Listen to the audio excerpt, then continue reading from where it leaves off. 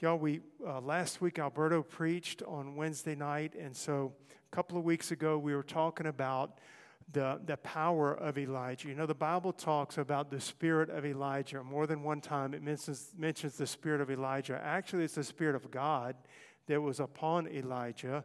That it's not his spirit. His spirit's just the spirit of a man.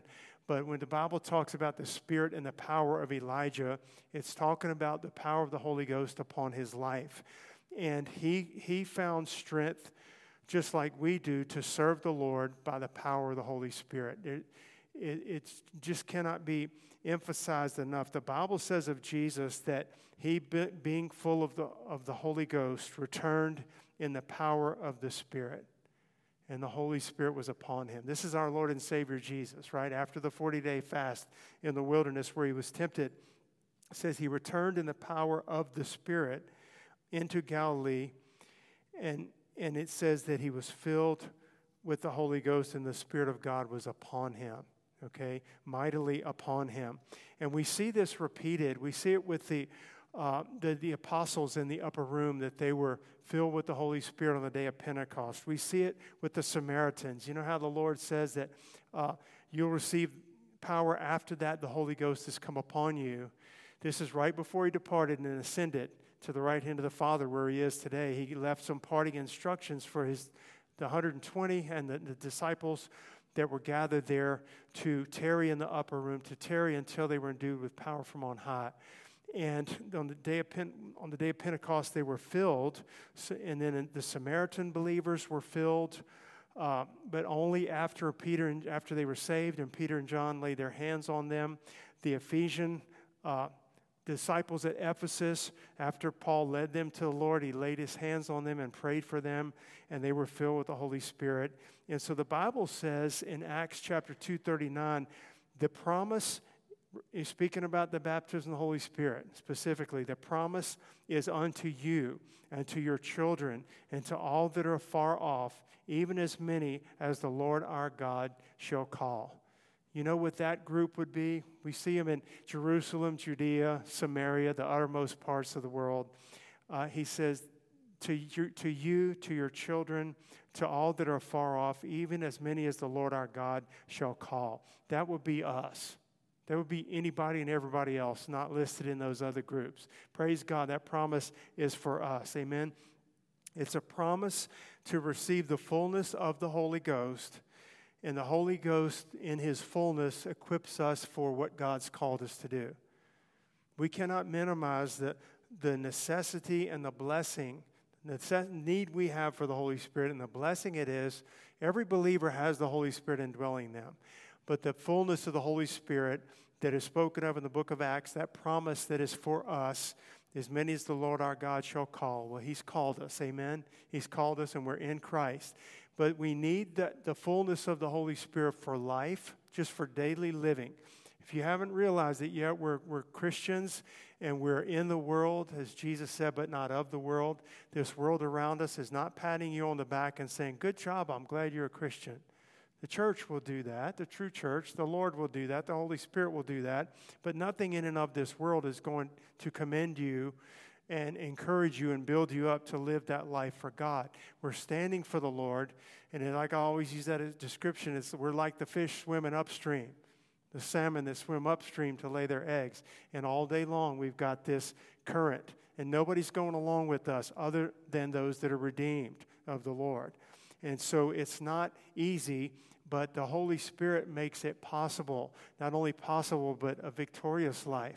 We need the fullness of the Holy Spirit for life, just for living it, and to keep our eyes upon Jesus in that sense, and then also for ministry, whatever he calls us to do. Whatever he calls us to do, amen? There's certain conditions, and we're going to talk about this tonight, and tying this in with Elijah, that is the spirit and the power of Elijah. How did he do what he did? Well, he did it by faith, and we've talked about his faith, and we will some more. He also did it by the power of the Holy Spirit. You can't call down fire from heaven without something of the Lord doing that, and the Lord bringing that about. You can't have that courage and boldness to stand in the face of the king who's looking to kill you and say, it's not going to rain again, and then just turn your back and walk off. not going to reign again, but according to my word, and walk away. This is the boldness that the Lord gives for life and for ministry. It's not a different Holy Spirit. It might be different in the sense of how he was upon us and how the New Testament saints as opposed to Old Testament saints, but it's the same Spirit. And we're going to look at some conditions. There are 3 conditions that we're going to talk about. I don't know if we'll get to all of them tonight. How can I be filled? First, you got to be saved, okay? We're not even mentioning that as a condition. You must be born again. Jesus said in John, whom the world cannot receive, speaking about the Holy Ghost. After I go, I'm going to send him the Comforter, whom the world cannot receive, because it knoweth him not, neither seeth him. But you know him, he said. He's with us.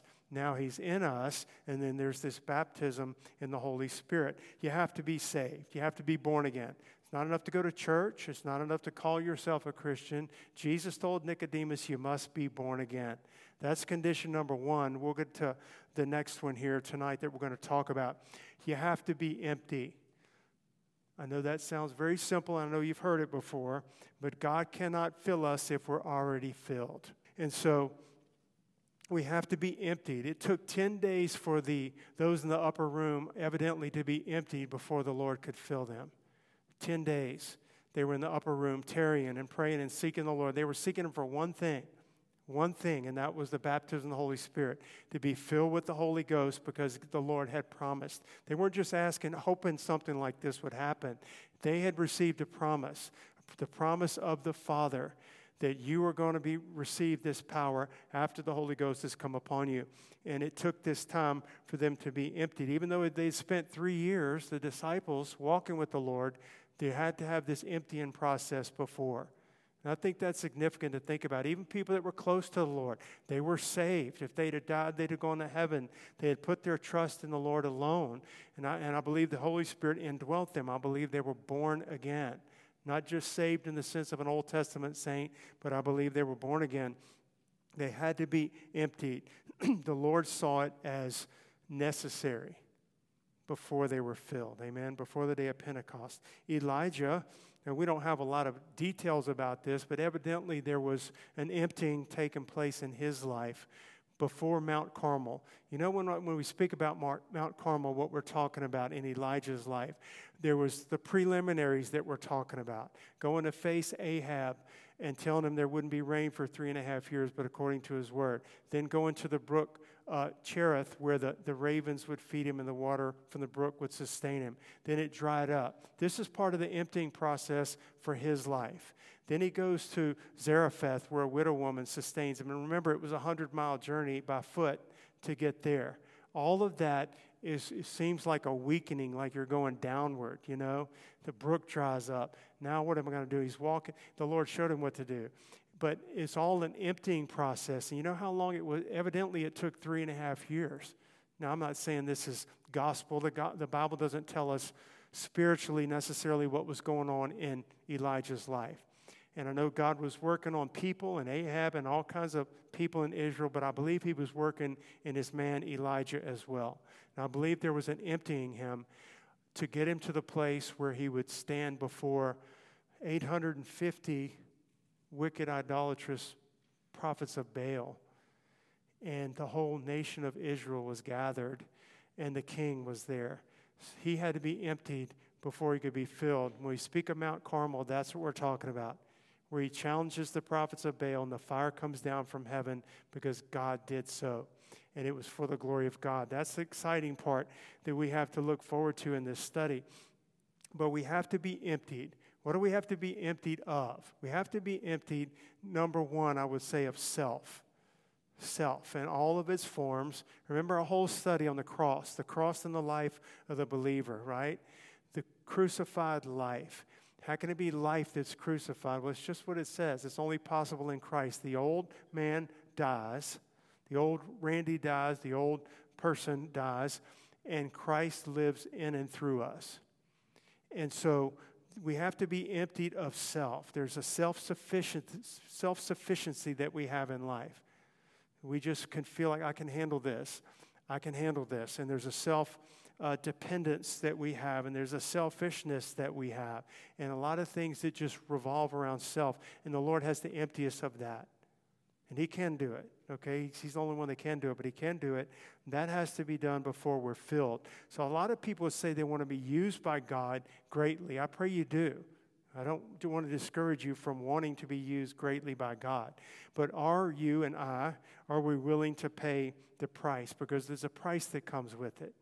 There's a price. We talked a little bit Sunday morning in Sunday school and also in the sermon just about that vessel of honor. Seems to be a thought and a little phrase that Paul talks about that's on in our church a lot lately, being about a vessel of honor. Are we prepared to be that vessel of honor?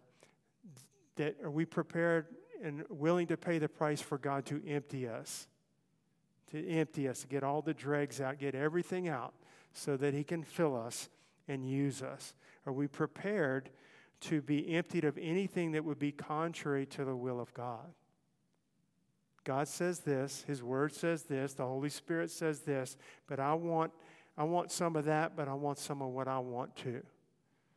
He says, I got to empty you of that. Are we willing for the Lord to empty us out? Because we have to be emptied before we're filled. And I think a lot of times people, if we're honest, and it's good to be honest, amen? We need to be honest with the Lord. A lot of times we are not willing for the Lord to empty us. We got things that we're hanging on to, and God will sit back and he'll say, well, you're not going to be used in that way you desire to be used. I still love you. You're still my child. But you're not going to be filled until you're empty. You're not going to be used by me until the Holy Ghost fills you. Because the Holy Ghost is going to glorify me. Amen?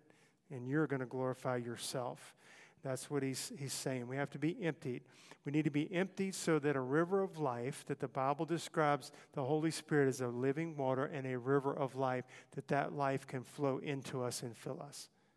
We need to be emptied. I want you to turn with me in your Bibles to John chapter 7. Not only does the Holy Spirit flow into us, the Holy Spirit, as we're used by God, flows back out of us and glorifies Christ through our lives. Look at John chapter 7. I know that you've heard this passage before, but it's just wonderful to me speaking about this. It's a promise from the Lord, another of many promises in the Bible about the baptism of the Holy Spirit. John 7:37. Jesus stood up. In the last day, that great day of the feast, Jesus stood and cried, saying, If any man thirst, let him come unto me and drink. He that believeth on me, as the Scripture has said, out of his belly shall flow rivers of living water. But this spake he of the Spirit, which they that believe on him should receive. For the Holy Ghost was not yet given, because that Jesus was not yet glorified. At this time, Jesus is still having his earthly ministry. He hadn't gone to the cross yet.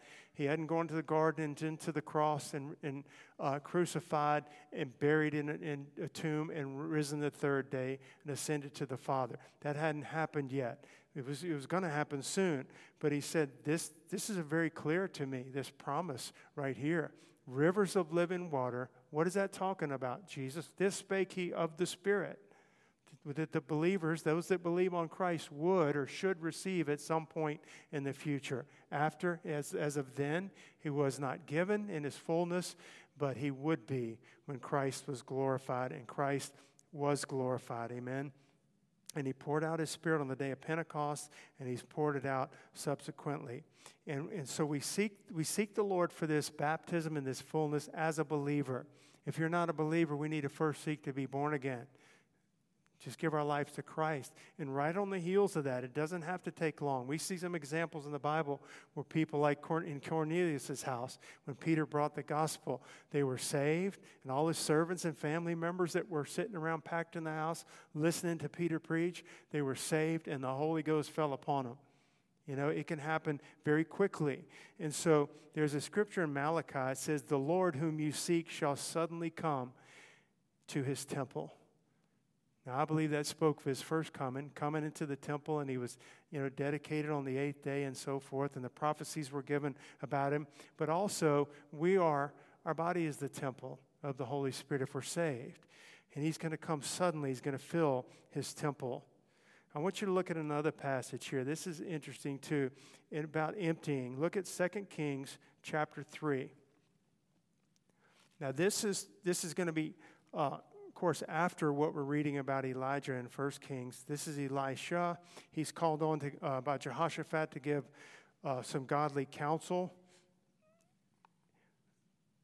2 Kings 3, verses 16 and 17. So the Moabites are coming against Israel, and they're just multitudes of them that are going to want to attack Israel and take the land.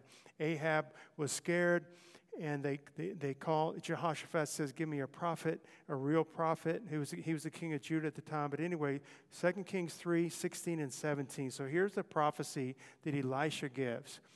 And he said, thus saith the Lord, make this valley full of ditches. So there's a real valley there. Make this valley full of ditches. For thus saith the Lord, you shall not see wind, neither shall you see rain. Yet that valley shall be filled with water, that ye may drink, both ye and your cattle and your beasts. What was he telling him? He's telling him you got to get it prepared. I'm going to send the water.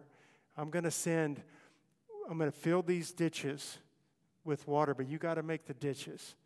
And so I think there's things in our life that the Lord would say, we need to do some plowing, we need to do some emptying, we need to get some things prepared for the Lord to fill us. We need to be emptied of some things before the Lord can fill us. Maybe my time's so full that I don't have time for the Lord. There's things in our life that have crowded out Jesus. He said we got to empty these things. He's good. He cares for us. He's going to take care of us. He'll help us to get done. I always say it. If we can't get done in a 24-hour day what we wanted to, then there must, and we really were honestly, sincerely trying our best, and there must have been something in that day that wasn't God's will for me to get done. I need to get on His agenda. And so there's things that we have to be emptied of so that He can fill us, okay? And so we need to get our wills lined up with His will. We need to get emptied of ourselves. And remember, the Holy Spirit, when He comes, He glorifies Christ. I can't emphasize that enough. Jesus said when He comes, He will speak of me. He will not speak of Himself. The Holy Spirit does not come around and in His fullness and just start speaking about the Holy Spirit all the time. The Holy Spirit is, among other things, is the Spirit of Christ. And He testifies of Christ. Jesus says He will take what's mine and show it to you, and He shall glorify me. Whatever is exalting Jesus sincerely and genuinely and biblically on the earth, that's the Holy Spirit. The Holy Spirit, we try to do it, but it's really the Spirit of God in us and through us that truly magnifies and glorifies the Lord. So what are some of the things that we notice when we're emptied now and the Lord fills us? Some of the things that we notice right away. What did the disciples notice, or the apostles? They noticed a boldness, right? I always think of Peter. To me, he's the prime example. What did Peter do the night that Jesus was arrested? The Lord told him He would do it, right? He denied Him 3 times. Big, strong, blue-collar worker, fisherman Peter denied the Lord. In the shadows, in the dark, to a lady, to 3 people, he denied the Lord that night.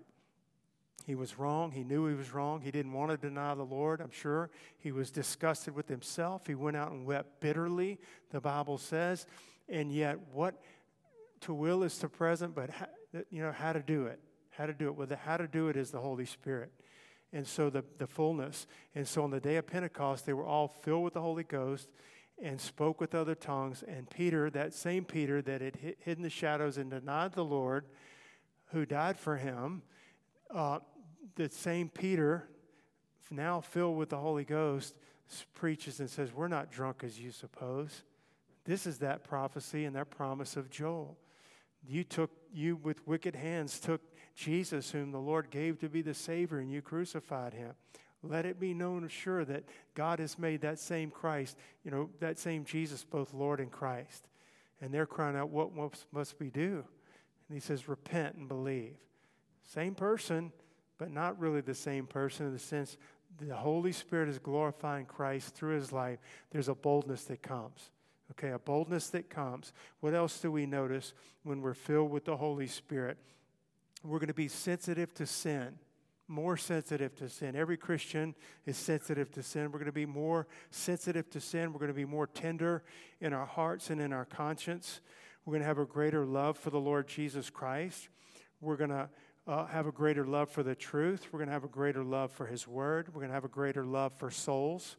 You can probably testify to these things. I can certainly testify. When I sat with my mother-in-law, how many years ago? 36 years ago, and prayed for and received the baptism of the Holy Spirit, and instantly noticed a lot of these things. Love for souls, love for His Word, an understanding for His Word. It was a living Word to me all of a sudden. I always believed it. It was always the Bible, but it became alive to me. The Lord does that, and it glorifies Christ.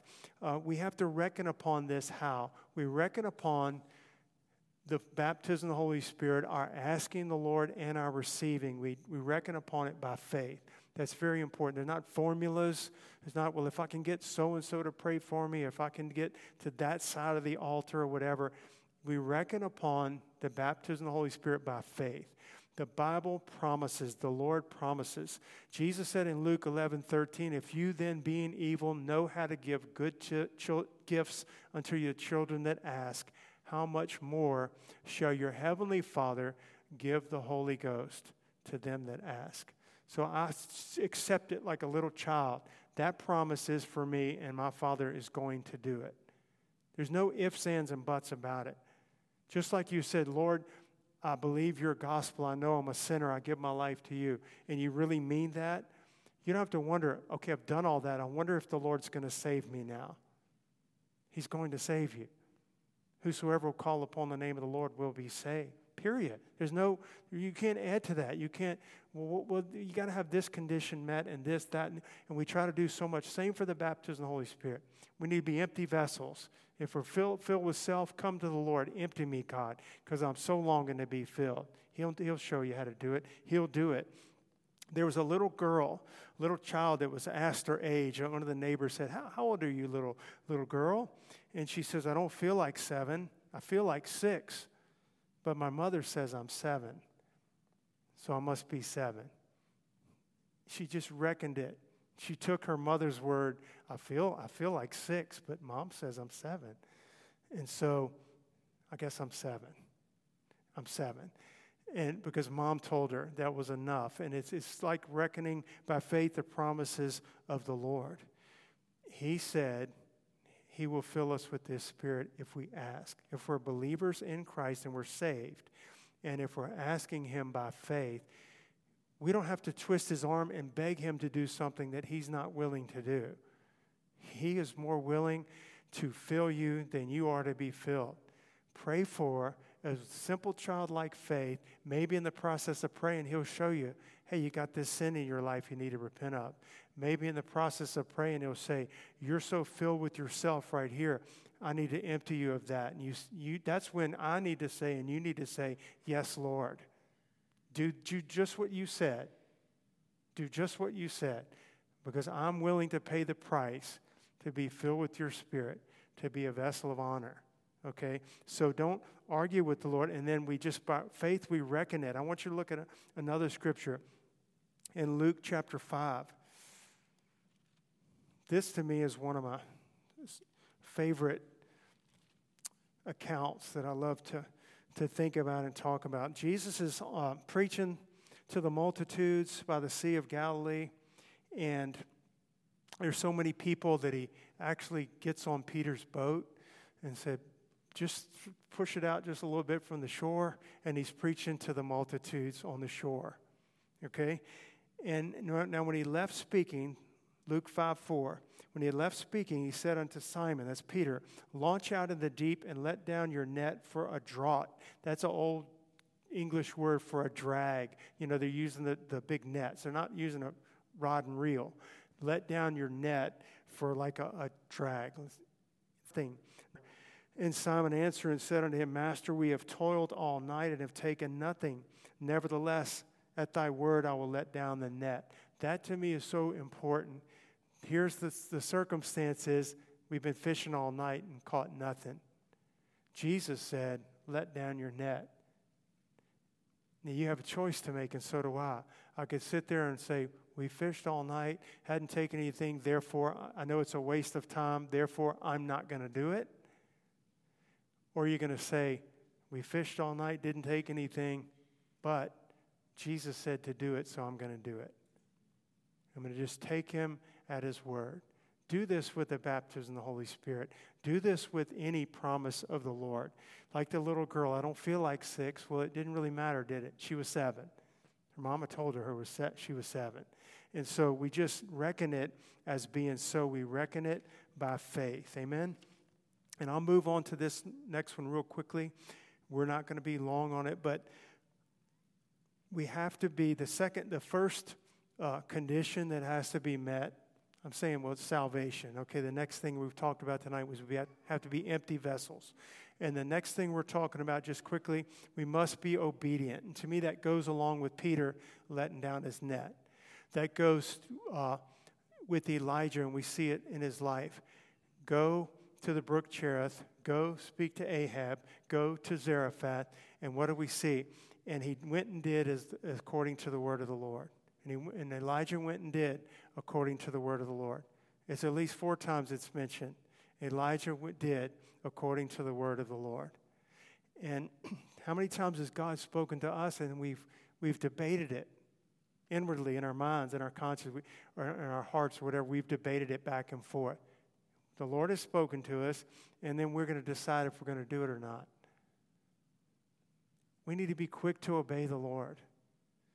We need to be quick to obey, and we need to be complete in our obedience. As I said, I've said before, partial obedience is not obedience.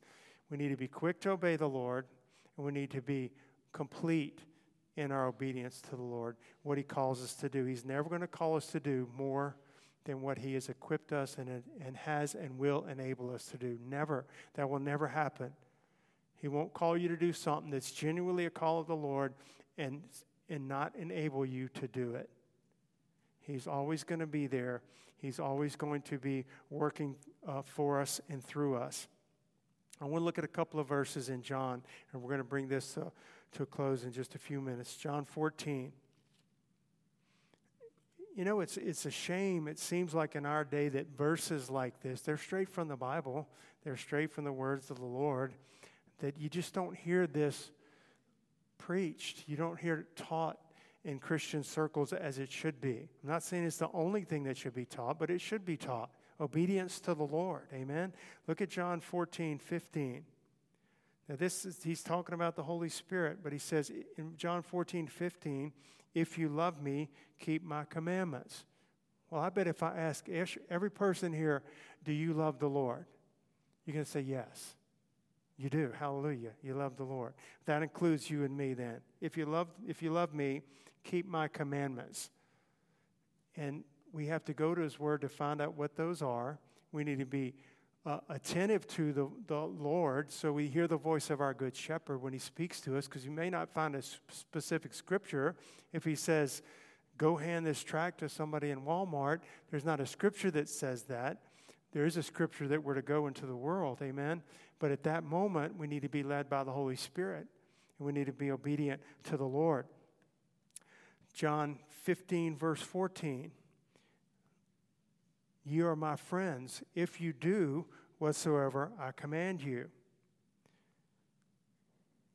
John 15:10, if you keep my commandments, you shall abide in my love, even as I have kept my Father's commandments and abide in his love. Instant obedience. I'm not saying that any of us is perfected in this, but we do see it with Elijah. The few times that we read God calling him to do something, we see him obeying. We see Abraham actually offering up his son Isaac. We see Peter letting down the net for a catch at the word of the Lord.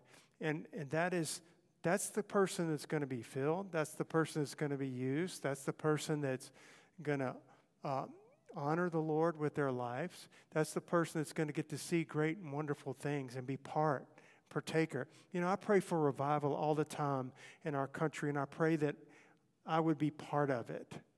Somehow, whether it's a little part, big part, I want to be part of it. I don't want to be a spectator watching revival in Baton Rouge or reading about it. So I live in this day and in this city, in this age, in this country.